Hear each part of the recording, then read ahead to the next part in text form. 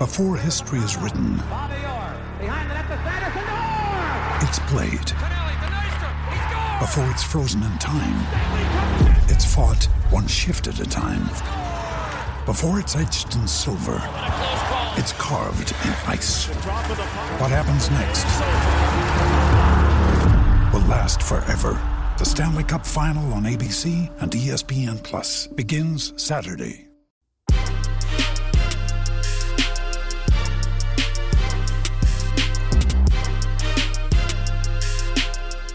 Welcome back to the Field Goals Podcast. I'm your host, Dan Viennes, and we're going to be talking Seahawks Saints today. But we're also going to kind of open it up and make it a more wide-ranging, sort of big-picture show.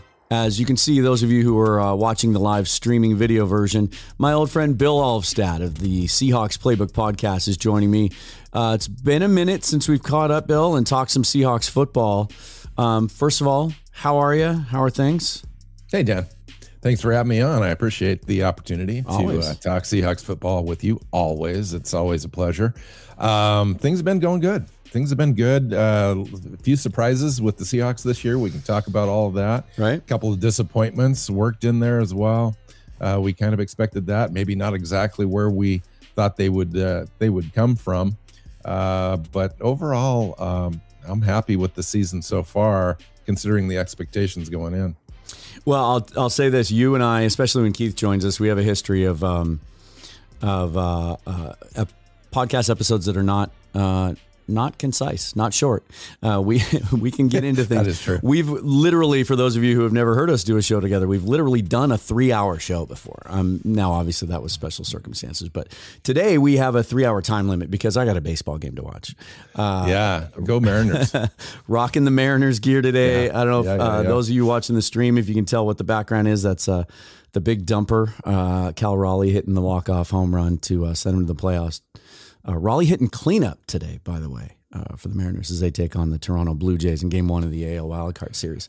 I was lucky enough this spring training, Dan, to watch Julio Rodriguez hit that inside the park home run. I think his first home run as a Mariner in spring training. Yeah. And I was at that game, and I was so excited for the kid at the time, and I thought, man, this kid's going to be special. You know, it was like his third game or something like that, and you could already tell that. And at that moment, it hadn't yet been decided if he was going to start or if he was going to play a key role in the game. That looks so long ago now. Yeah. That it now it's just funny to think about that player at that moment, wondering if he was going to be a part of the nucleus of the team, this year, if he was ready.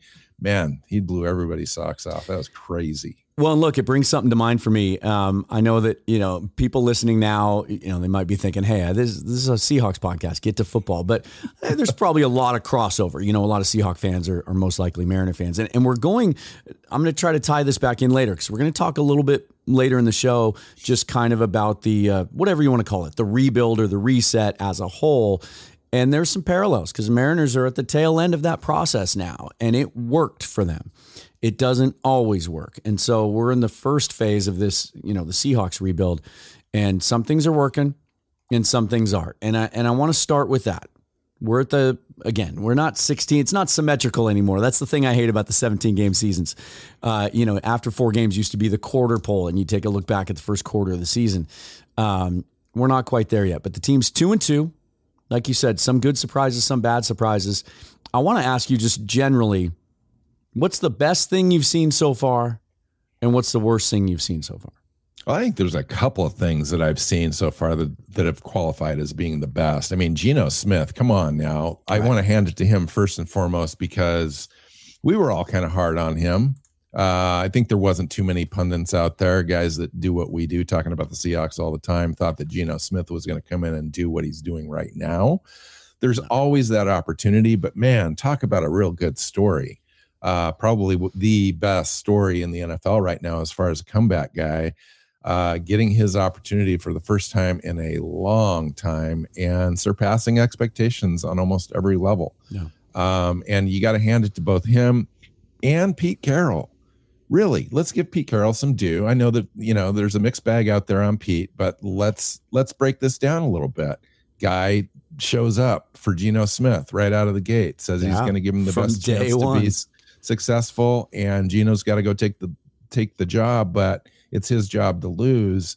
And then Pete made the decision to go with Geno Smith as the quarterback. They made that decision early, along with John Schneider, not to draft a quarterback, not to bring in another high-level veteran to compete for that job. And Geno is kind of proven Pete right.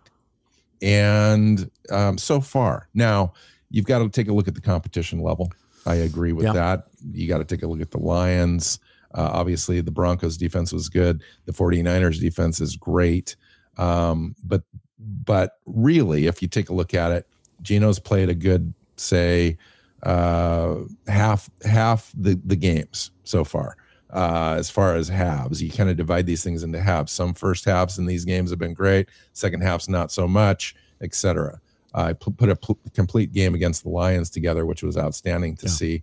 So Geno, it is definitely one of those things that has been one of the best. And then the rookies, Keith, or not Keith. I keep wanting to call you Keith because I'm so used to recording with him. Dan, the rookies. We could play a drinking game every time you come. You got to take a look at Abe Lucas and Charles Cross at the tackle position for the offensive line for the Seahawks. I mean, you knew that Charles Cross was going to take that job going in, but Abe Lucas, now we talked about Abe Lucas, and I think you were on that train too, as being kind of an early guy that you were looking at prior to the draft, that he could have a chance and he would be a good fit for the Seahawks. And sure enough, came to the team and has really exceeded expectations there. And so the duo being there for possibly the next decade, anchoring that offensive line is just a huge deal for this team. And then on the other side, Tariq Woolen, same sort of deal as Abe Lucas, came in not maybe quite ready, a project, if you will, had all the physical attributes that you could ask for out of that position, and then some, and then goes out and shows that he's ready immediately. Again, Pete made the decision to insert him into the starting lineup early in the preseason, and he hasn't relinquished it. And now he looks like a perennial Pro Bowler in the waiting for this team, and that's just super exciting. It's the thing I love about Woolen is it's not just that he's holding his own. I mean, I think we all just assume coming out of a small college, only having played corner for the last 2 years after playing wide receiver previous to that, that it's not just that he looks overmatched or out of place. He makes plays. He makes impact plays. In every game, he does something to impact the game. He has the only 2 interceptions on the season, the only 2 interceptions by a Seahawk corner in a long time. He blocked the field goal. Like, the guys have a knack for that, and we're seeing some of that out of Kobe Bryant maybe as well. But the fact that he's never out of position. Well, there was a play here or there. There was a play that he kind of got ahead of the receiver down the sideline. He was a little premature in turning to run with the receiver last week, and the receiver undercut the throw from Goff, and it was a big game. But it wasn't. He's never blowing coverages. He's never in the wrong place. He's not letting guys run by him. He's had a couple penalties, but they're only because he's aggressively playing man-to-man defense, and he's in a good space. He looks like, after all these years of the Seahawks trying to find young corners and failing, the Trey Flowers experiment, even Shaq Griffin, good player. But even he, I think one of the things that frustrated us as Seahawks fans was Shaq Griffin was a talented player physically and always seemed to be in position, but didn't make the play. Didn't get his hands on the ball. Didn't have good ball skills. Didn't, get a lot of turnovers. So to see a guy 4 games into his career look like an ascending player and a guy that could lock that position down for a long time, that's a bonus. Now, however, there's good and there's bad, right? For every win, there's a loss, it seems like. And to me, the worst thing I've seen so far, other than our linebacker play as a whole, and we can get into that if we want to, but it's Darrell Taylor. I think the last time we talked, we did kind of a season preview, and I think I predicted he was going to get 14 or 15 sacks. I told you that on the record, on the air. He just looks out of place. He looks physically overmatched. I don't know what happened to the player that we saw last year. I don't know if it's just that he's not a fit with the new scheme or something there is, or if maybe his game was limited and teams have figured out how to block him. I don't know, but he's been a huge disappointment, and we're not the only ones that he's disappointed because now he's giving up snaps to another rookie, Boye Mafe. It was Darryl Johnson before that, and Darrell Taylor may be playing less and less. Darrell Taylor, you did predict that. Yeah. And so did everyone else. Everyone was kind of on the Darrell Taylor train. He was ready to step up into an accelerated role this year. He was going to go from being on that line on a 4-3 defense as a Leo player full-time to being more of a well-rounded linebacker, if you will. He was going to drop back into coverage. He was going to set the edge. He was going to rush the passer. So far, we've not seen any of those things this year. Yeah. They've used his aggression offenses against him to get him out of position, and he's not recovered well. And his sideline to sideline abilities seems to be inhibited this year, and he's not looking very good in coverage. And yeah, he's probably the biggest disappointment on defense if you don't count Cody Barton. Cody Barton is a player that was going to now assume a larger role. I thought if there's one thing, if you could take a look at John Schneider and Pete Carroll this offseason in a position that they didn't adequately address, and sometimes every year there's one of those. Yep. This is the position this year. They didn't really address this middle linebacker position, at least for depth, as well as I thought that they could. And now we're kind of paying for that a little bit. Cody Barton is not ready for prime time. Darrell Brooks is out of position, quite frequently as well. And they're making a ton of tackles, but those are coming 5-6 yards past the line of scrimmage, which also points to line of scrimmage problems up front. You got Quentin Jefferson up there. They're asking maybe a little too much of Quentin Jefferson to kind of play, defend the run. And he's not equipped to do that. He's a forward player. He wants to play forward and disrupt the passer and the pocket. And he's good at that. But when they ask him to do more than that, he just doesn't hold up physically.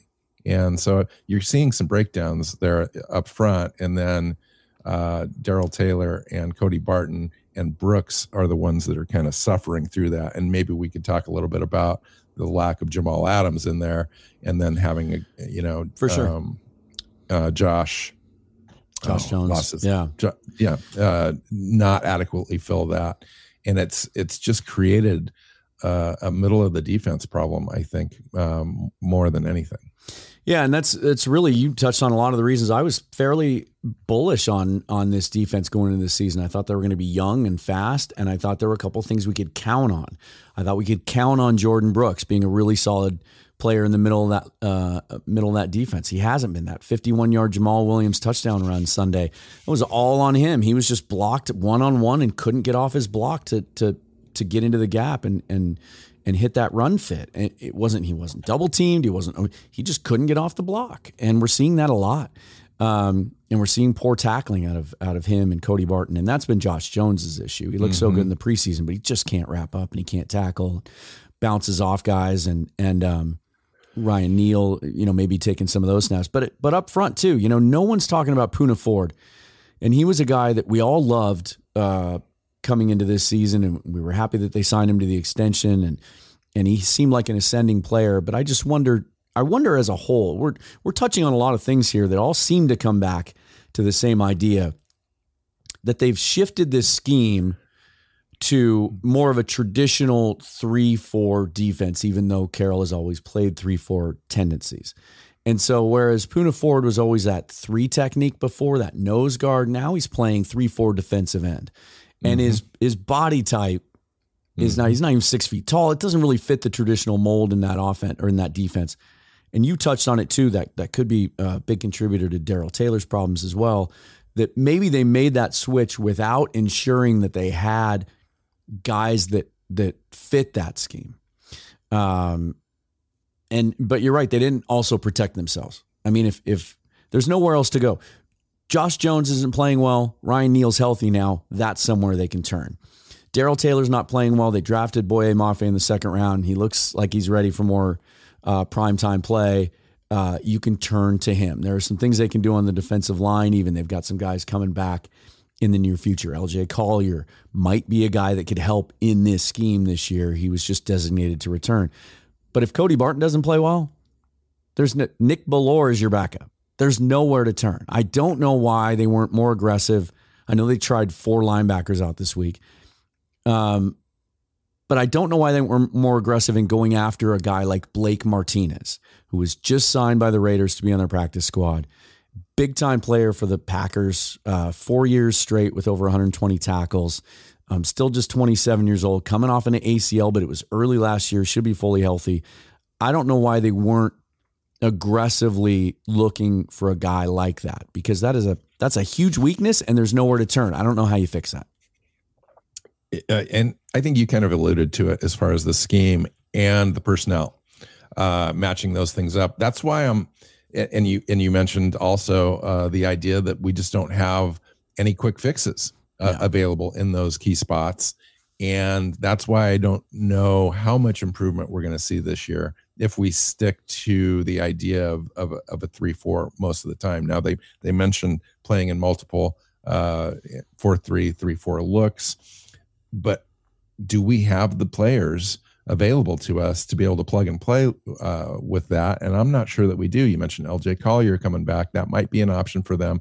At least do one thing well on defense. Set the edge and stop the run. You've got to be able to do that. That's one of the core pillars of Pete Carroll's defense.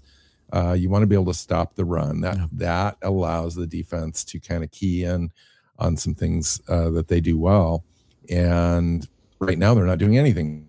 So that's why I think that this is more long-term than we thought, because going into the season, we pointed to the idea that this defense has a chance to be top 15, maybe top 10, especially if the offense started to figure it out, kept the defense off the field.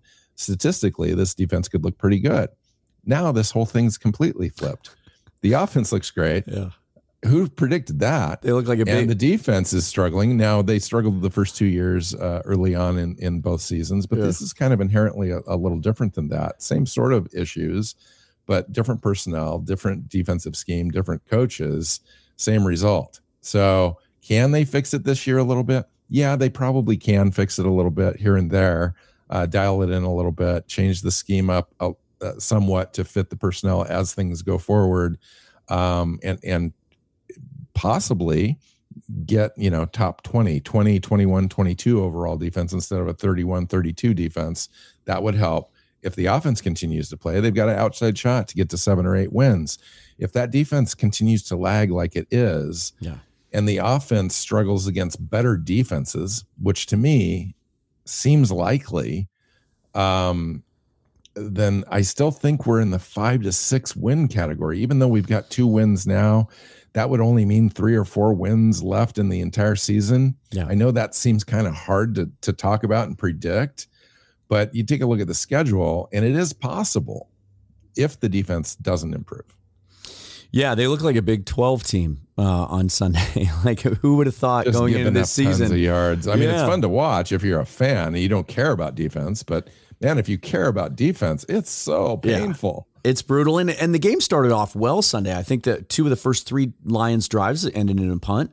And it looked like, gosh, maybe they can kind of keep this under control a little bit. And they were baby steps. They were a little bit better against the run if you take away the 51-yard run. But then they couldn't, even with all the injuries the Lions had, they couldn't keep TJ Hawkinson in check. So it'll be interesting to see what happens. And I know there's a lot of criticism out there of Pete Carroll right now because he's a defensive coach, and that's what he's known for. And why is it that these last 3 or 4 seasons, the defense has always started off so poorly, and then it takes until the second half to figure it out? I don't know. I'm not smart enough to know those answers. I'm not a big X and O guy. I just know that, to me, it's a talent issue. And it doesn't matter what scheme you're running. You got to have guys up front that can affect the game and be difficult to game plan for and difficult to block. We don't have those guys. And your linebackers have to be able to make impact plays and impact the line of scrimmage and not just be cleaning stuff up. We don't have those guys. I think we all like the secondary right now, and I think we like it long term. I think heading into this offseason, I don't think that's a really need to address. They haven't even got their full contingent of guys yet. Trey Brown hasn't even played yet. So there's a lot of exciting things happening there, and there's some pieces in place up front. Certainly the Uchenna Nwosu signing was inspired and smart and shows that front office can identify talent even when it's not big name talent, and he was a guy not a lot of people were familiar with. So there's some pieces there, but let's go back to the offense, because this is a conversation that could be a 2-hour conversation, and we'll try and keep it much shorter than that. But there's so much at work here, and I guess in a general sense, I want to ask you how sustainable you believe it is, because we've seen Geno Smith now as a starting quarterback for the Seahawks in 7 games, right? He started 3 last year. He came in relief of Russ once, right? So we've seen him play 7.5 games essentially. And the only time he really looked ineffective was at San Francisco last year. We don't know how much of that was just hangover, right? That team just looked flat overall coming off the win over the Broncos. And then last year at home against New Orleans, the same defense we're going to face Sunday, very good defense. They kind of throttled and kept the offense in check here at Lumen Field. It was kind of a sloppy game. How legit do you feel what we're seeing from Geno Smith right now is? Geno Smith's a good quarterback as far as protecting the ball. He's a good check down quarterback. He's a point guard quarterback, as Pete Carroll likes to say. Maybe he's shown a little bit extra beyond that this year, but you take a look at the competition he's done that against. The Falcons and the Lions, both bottom half of the league. You could argue bottom 10th of the league as far as defensive teams are concerned. When you face better play, the Broncos defense in the first game, now he had a great first half, but that second half was really anemic. Yeah. When you looked at the 49er game, that was a slog and a struggle. A lot of 3 and outs. Very inefficient game. Yeah. He still made good decisions, but there was a lot of dump offs. His yards per attempt was way down. So that's, I think, what we're going to see. We're going to see a team that if we can't run the ball effectively against defenses, we're going to be one-dimensional. If we fall behind against teams, it's going to force Geno to throw the ball. And if you've got a good secondary, he's going to check down and dump the ball off, and we're going to face some 3rd and long situations, which I don't think that we're quite as well equipped to convert against good defenses. And so to me, it's still a mixed bag. Yeah. That's why I'm tempered on the Detroit thing. It feels good. It looks good. It looked great. Statistically, Geno's having a great year. But when you really break it down, you've got to step back a little bit. I don't know if we're going to end up being a top 10 offense at year's end. Top 15? Yeah, I think we can be. But with our defense so poor, we're going to lack the opportunities to be able to have more opportunities to convert 3rd downs, to have more opportunities to score. Yeah. And with limited opportunities, I think that we're going to have limited results. So I see us as being a 500 or less team, even though it feels like we could be more than that. Just the defense is so poor that we're just not going to have those opportunities. Now, well, and when you look proven wrong, and I'd love to be proven wrong. When you look at what's happening in the division, too. I mean, everyone's 2-2, and the Rams look really disappointing, and people are starting to think that maybe the league has figured Sean McVay's offense out, and Arizona kind of looks like what they are, and that they're not a very good team overall, but Kyler's going to pull some games out here and there, and the 49ers have a great defense, but they can only go as far as Jimmy Garoppolo is capable of taking them. There's an opportunity, if they continue to play well and pull some games out, to stay in contention in this division for a little while. And Dan, Geno's looked fantastic. Yeah. I don't want to take anything away from Geno. Geno has surpassed my expectations. Yeah. He looks like a really competent quarterback. He's even, in fact, made me question whether or not we need a franchise quarterback with our first overall pick. Don't get too deep into that. We're going to get into that in a little bit. I want to ask you about that. I planned on talking about that. You know what I'm saying, though? It's like he's making you question everything about the future of the offense. And so but you've got to realize that this came against Detroit. This came against the Falcons. Yeah. And let's see. I'm open-minded. Yeah. I want to see Geno do this against the Saints this week want him on to the road. See yeah. the next game against the 49ers. Yep. We've got a game on the road in Germany against the Buccaneers. They've got a great defense this year. Let's see him sustain this sort of thing against really good defenses, top 10 defenses. And then let's see that defense improve a little bit. And this team might have a shot. I don't think they're quite playoff ready this year. Yeah. To me, they could somehow sneak in if the defense all of a sudden plays really good. Tariq Woolen has 7 interceptions. The defense continues to generate turnovers. Yeah. This could be the way that they start winning games with the defensive performances. They allow a ton of yards, but they don't allow a ton of points, and that could be the formula. Well, I appreciate your voice of reason because I've had to reel myself back in a few times this week because it is Detroit, and they are the most likely the worst defense in the league, right there with the Houston Texans by all metrics and by all statistical measures. But there are some things I'll disagree with you on a couple of points. I think Geno is showing me, and the reason that I've allowed myself to get a little excited about what he can do is he's showing me, and not just against Detroit, but in little flashes in the other games too, that he is getting more aggressive and more comfortable pushing the ball downfield. DK Metcalf was going against one of the best young corners in the league on Sunday in Jeff Okudah. And Geno Smith wasn't shy at all about throwing the ball DK's way, even when he wasn't wide open. And that's something the previous quarterback didn't always do. So I feel like we're seeing some of that. His yards per attempt is much higher than a certain other quarterback that used to play for the Seahawks currently, and we'll get into that in a second. But I'm with you, and thank you again for being the voice of reason.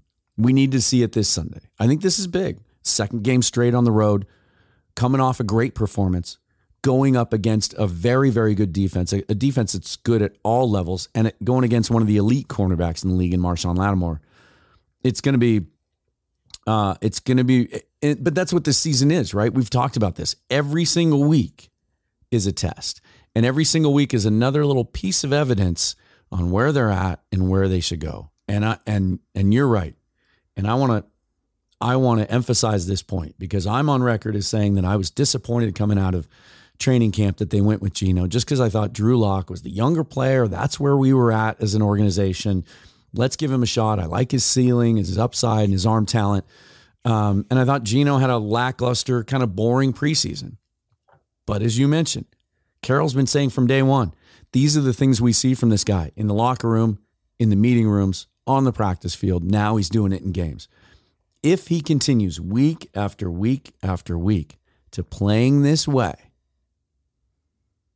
and you have those extra draft picks next year, 2 firsts, 2 seconds, all their native picks after that, and there's all those holes on defense, it does start to shift your thinking, doesn't it? We know the Seahawks don't think like everyone else. And if Geno Smith carries us forward and he finishes the season as a top 7 or 8 quarterback by all the metrics, which right now he is, and he's 31 years old, about to turn 32. That's not old for an NFL quarterback. He has a lot of tread left on the tires after sitting and waiting his turn for 8 years. If he's truly transformed his career, does it maybe create an opportunity for the Seahawks to be a little more patient and maybe take a developmental quarterback and stick more with Geno and fill those other spaces? Does it change your approach to the draft next year? That's a very interesting question, a very interesting approach. A prudent approach, I think. Not what the fans want. It's true. So the Seahawks currently have the 9th and 12th pick in the first round, if you look at today's record, and the 41st and 43rd picks in the 2003 of the top 43. And isn't the NFL 9th pick, draft. isn't that Denver's pick? Yeah, it's funny how things work, isn't it?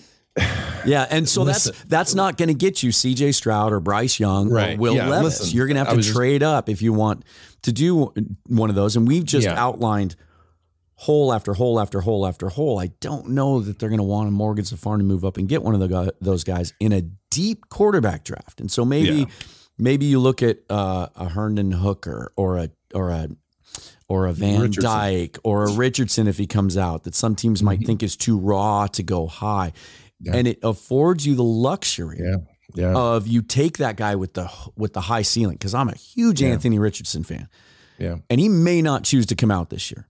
But if he does, and he's raw and he needs to sit for a year or two, and Geno plays this way or close to it the rest of the year, it does change the formula, and it eliminates the need to mortgage so many of those draft assets you acquired to move up to get one guy. And you still might be able to have your cake and eat it too, and get a franchise quarterback and also get a game-wrecking defensive lineman and a guy off the edge and a couple linebackers. You sent me a note earlier, said we might talk about, the biggest draft needs. And the first thing I wrote was game-wrecking defensive tackle. There you go. Jalen Carter. Here's the deal. You've hit so many notes that are correct here in the idea that the perfect scenario that the Seahawks would love to have is Geno work. Yeah. This thing works, right? Okay. So now they've got Geno. You did mention that he's 31. He's going to turn 32 in a couple days. He's going to be 33 years old in next season. Mm-hmm. So you're talking a 3-year deal, maybe a 2-year deal with an option. That's exactly right. Yeah. And Geno continues to play this way. Yeah. He's not under contract next year. Right. So he's going to have some suitors, as well as the Seahawks would want him back. He's going to be more expensive. However, he would be the perfect quarterback to bridge a draft pick. 100%. So you mentioned CJ Stroud. You mentioned Bryce Young. I don't know if you mentioned Will Levis. Oh, yeah. He's up there as well, right? I will always mention Will Levis. Top 5, top 6 in this draft. Will Anderson's on the other side. Everybody knows about that beast. Yep.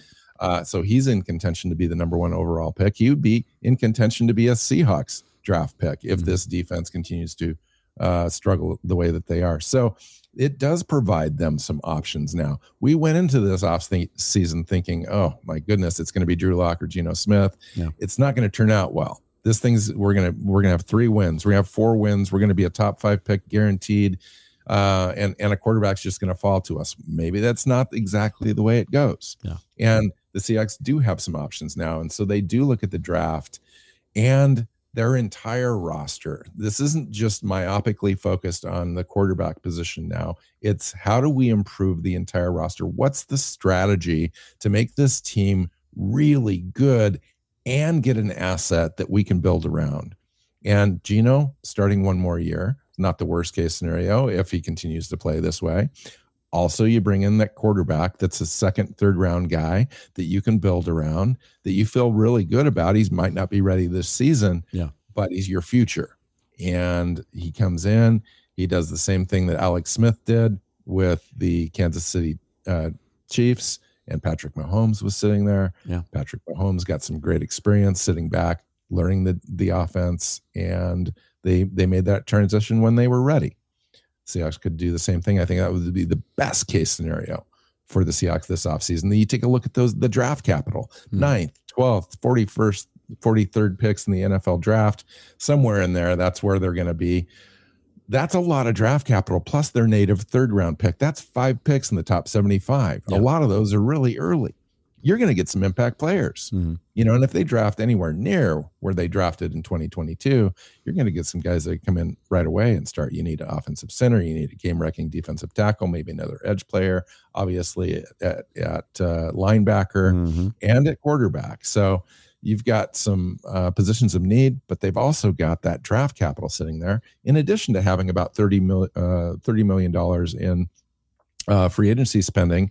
They could probably create another 15 or so by looking at some contracts and making some adjustments there. They go out in free agency and get a guy or two to have an impact. And this really does have an opportunity to change the trajectory of your franchise and get you back playoff bound. And with the assets we've got now, with the tackles and Tariq Woolen, Boye Mafe. The future's pretty bright, really, if you can get past this season. I think you make a really good point. If you look at this as year 1 of a 2 or 3 year process, there are boxes that have been obviously and clearly and definitively checked so far. Like, and you touched on him. You couldn't have said that about 4 games into this season. And you couldn't have said it. Yeah. You couldn't have said it last year, the year before that either. There were always, you had Russell Wilson and he was making a big chunk of the salary cap. You had a franchise quarterback. You had a couple other nice pieces, but then you had these gaping holes at every single position group on the roster. How do you fill them all? It's like the Dutch boy analogy, right? With 11 holes in the dike and 10 fingers. You can't do it. Now it's like, okay, offensive tackle is set. Receiver group, you can always add to that, but set. Tight end group, set. Running back group, set. Secondary, largely set. Couple of impact players on the edge.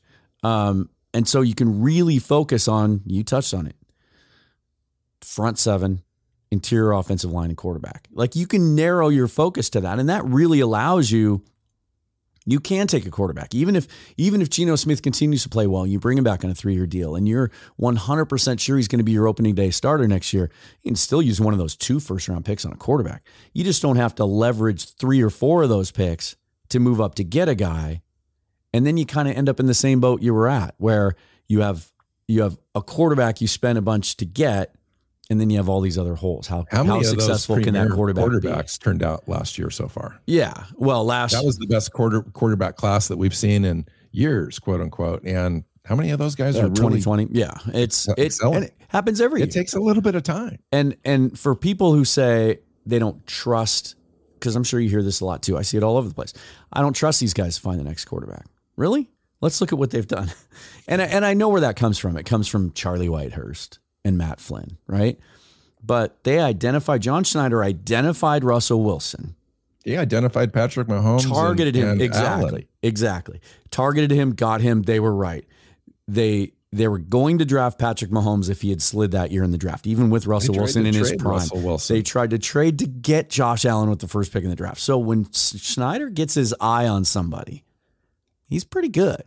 And I can see him falling in love with a guy that isn't projected to go in the top 10. And meanwhile, all those other teams, and there's going to be plenty of them this year, they're going to be crawling all over themselves to get up high enough in the draft to get one of those top 3 or 4 guys. So we might be in a position to, okay, maybe we'll trade down a little bit to one of those teams. Maybe we pick up another first rounder next year to even add leverage there, and we still can fill those needs and still get a quarterback. It's a conversation we're going to have a lot over the rest of the season, and certainly this offseason. It's a nice conversation to start having now, because I think it becomes relevant now. It shows you where they're at. It just kind of shows you where they're at after 4 games. There's some things we know, things we didn't know 4 weeks ago. I completely agree. What is that? You mentioned Russell Wilson. I don't want to get too much into this kind of conversation about Russell Wilson and Denver and whatever. Let's get into it. We're kind of tied to Denver, though. Yeah, we are. I mean, we've got a kind of a vested interest in this thing, even though we don't want to. We've got their first round pick. We've got their second round pick. That's 2 high picks in this coming draft. Right. And we're kind of feeling weird about rooting for a team to fail. And rooting for a player we kind of loved and did a lot of great things for the Seahawks in this city. And he's struggling. And so how do you feel with that? Are you happy? I'm not necessarily happy. Here's how I look at it. I look at it as you're in a relationship, right? And maybe the relationship isn't perfect, but man, there's some qualities about that person you really like and you don't want to let go. And so you hang in, you try to make it work.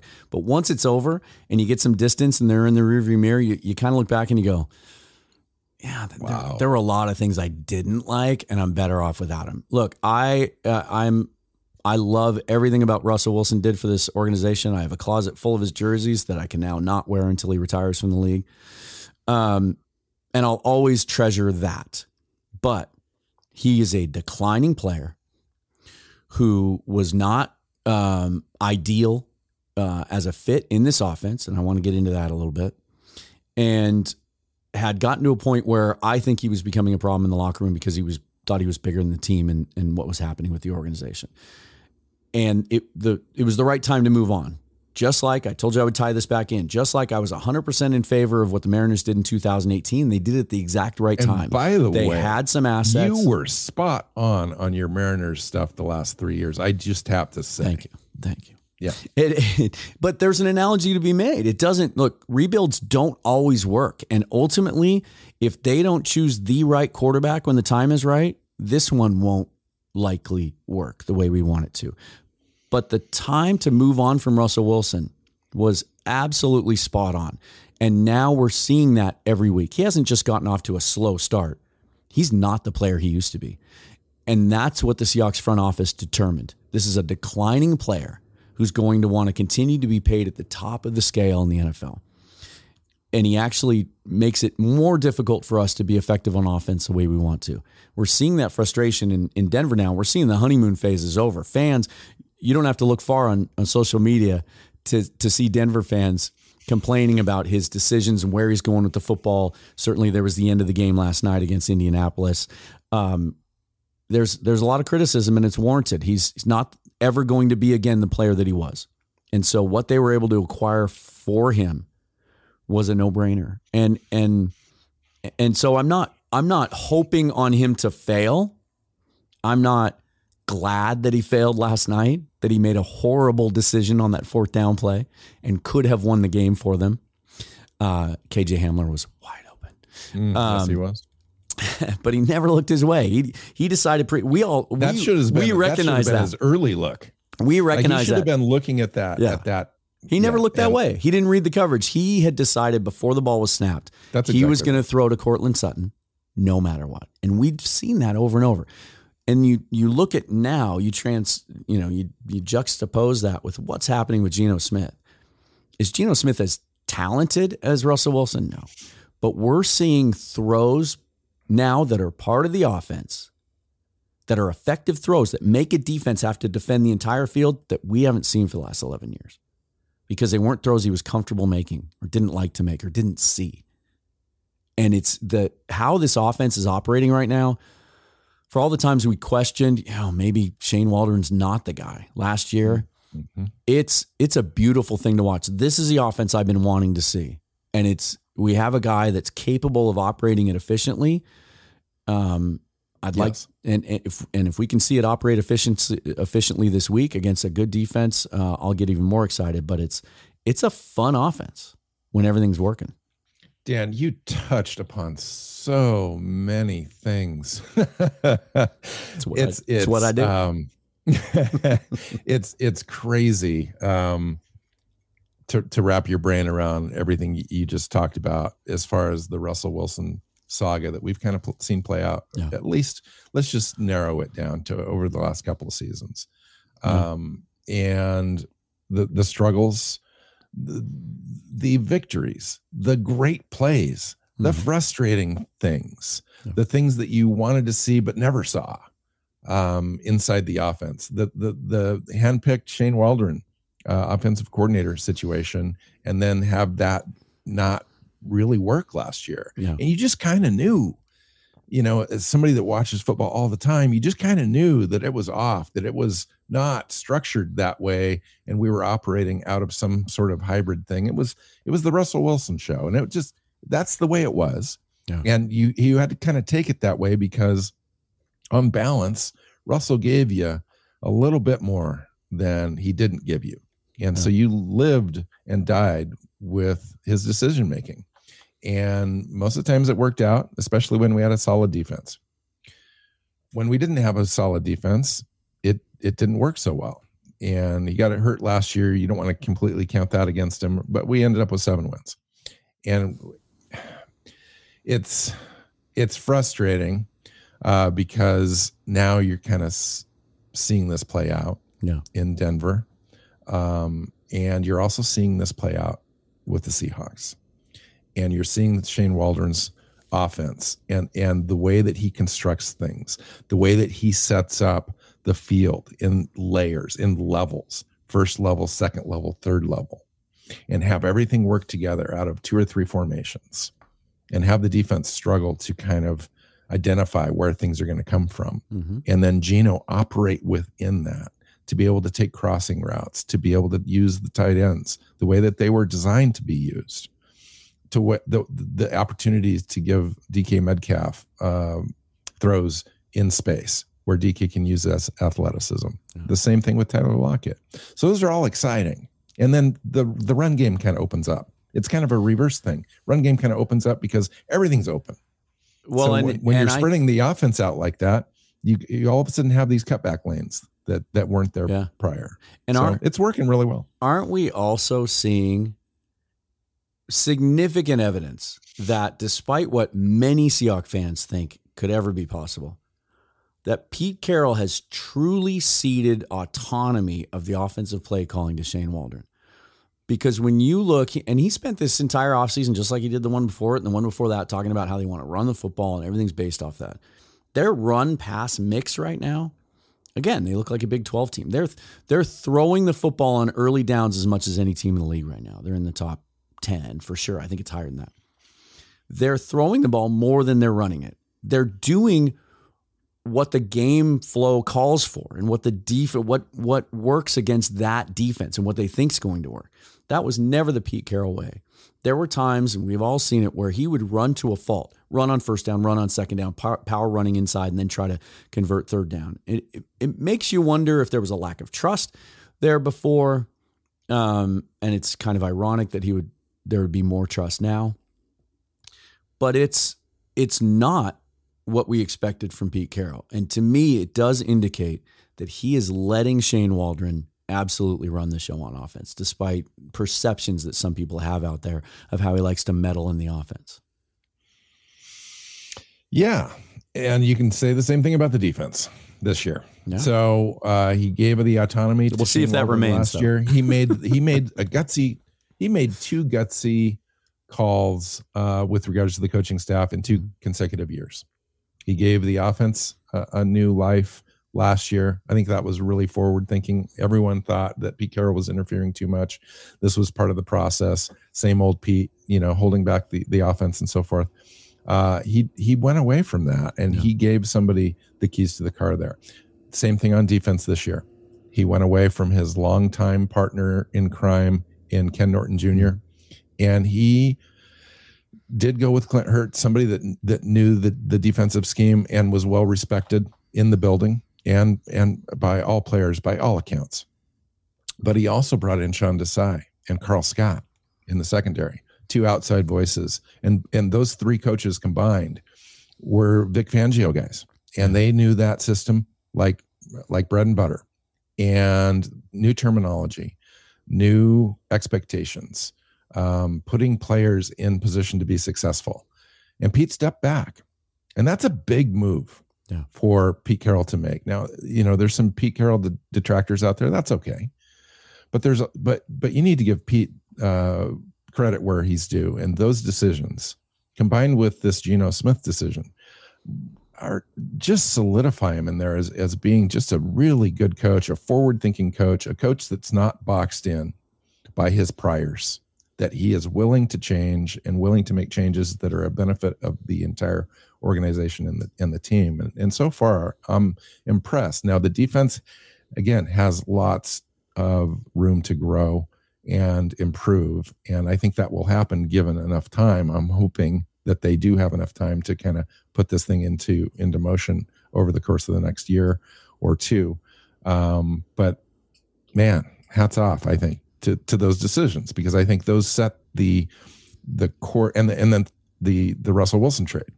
That sets the course for the next 3 or 4 years for this organization, and it needed to happen. You mentioned the timing on the Russell Wilson trade as being absolutely optimal. I completely agree. We got the highest value at the most optimal time on a quarterback that was giving you diminishing returns, but you found an organization that still believed that he was at the premier top of his game. And quite honestly, I hope that he is. I hope that he still has that. They find it. He generates next year. He becomes right.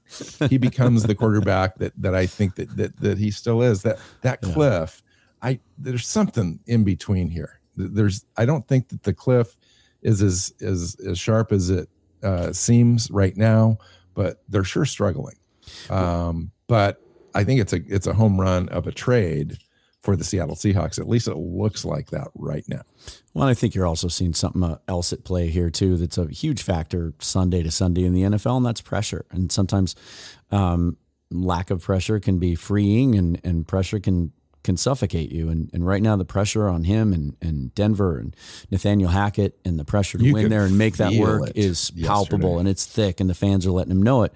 Whereas there's no pressure here. And Geno can play free and easy, and we can experiment with personnel and packages and scheme and all of that, because if we do go 5-12, nobody's losing their job. Everything is on track. So, that can be a factor. Let's talk about this week before we wrap this up, because we've talked about how this is a key matchup. The thing I like about this matchup is, yes, we're going up against one of the better defenses in the league in New Orleans. They have outstanding front seven. They have Marshawn Lattimore and a good secondary. They can get after the passer. They can defend the run. But their offense is pretty broken right now. And we don't know yet if we're going to see Jameis Winston or Andy Dalton. Alvin Kamara was back at practice this week in a limited capacity. Michael Thomas, again, what else is new, is hurt, and they really lack some weapons there on the outside. They're not the dynamic offense that we came to know under Sean Payton during the days when Drew Brees was there. And so it does present, I think, an opportunity for the Seahawks to maybe get some things right on defense. And if they can be effective, get a win. Because to me, and we may say this every week this year, this may be the most pivotal week on the schedule. If they win this game, if they can find a way to win this game, go to 3-2. I don't hate our chances coming home next week against Arizona. You get to 4-2. You see what I'm saying? Like this week might be, and then there's some games after that look pretty favorable too.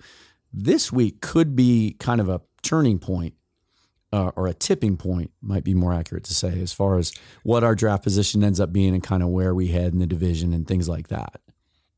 It's funny you said that, because I think I said the same thing on our show the last couple of weeks. This Falcons game, Falcons at Seahawks. Yeah. If they lose at home to the Falcons, what does that say about the team? Well, if they lose on the road to the worst defense in the NFL, what does that say? If they win Sunday, we're going to be like, oh, if they can just beat the Cardinals, go to 4-2. This changes everything.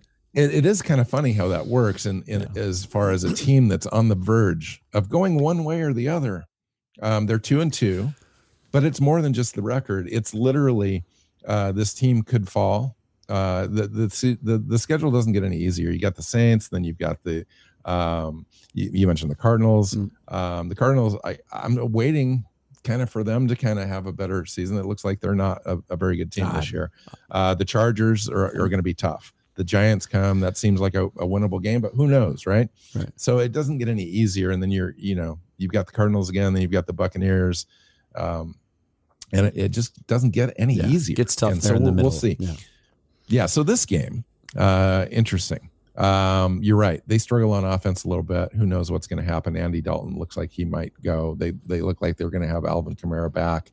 They lack a few weapons on offense, although Chris Olave, their first round draft pick this year, is their stud now at wide receiver. So they're missing Thomas a little bit less.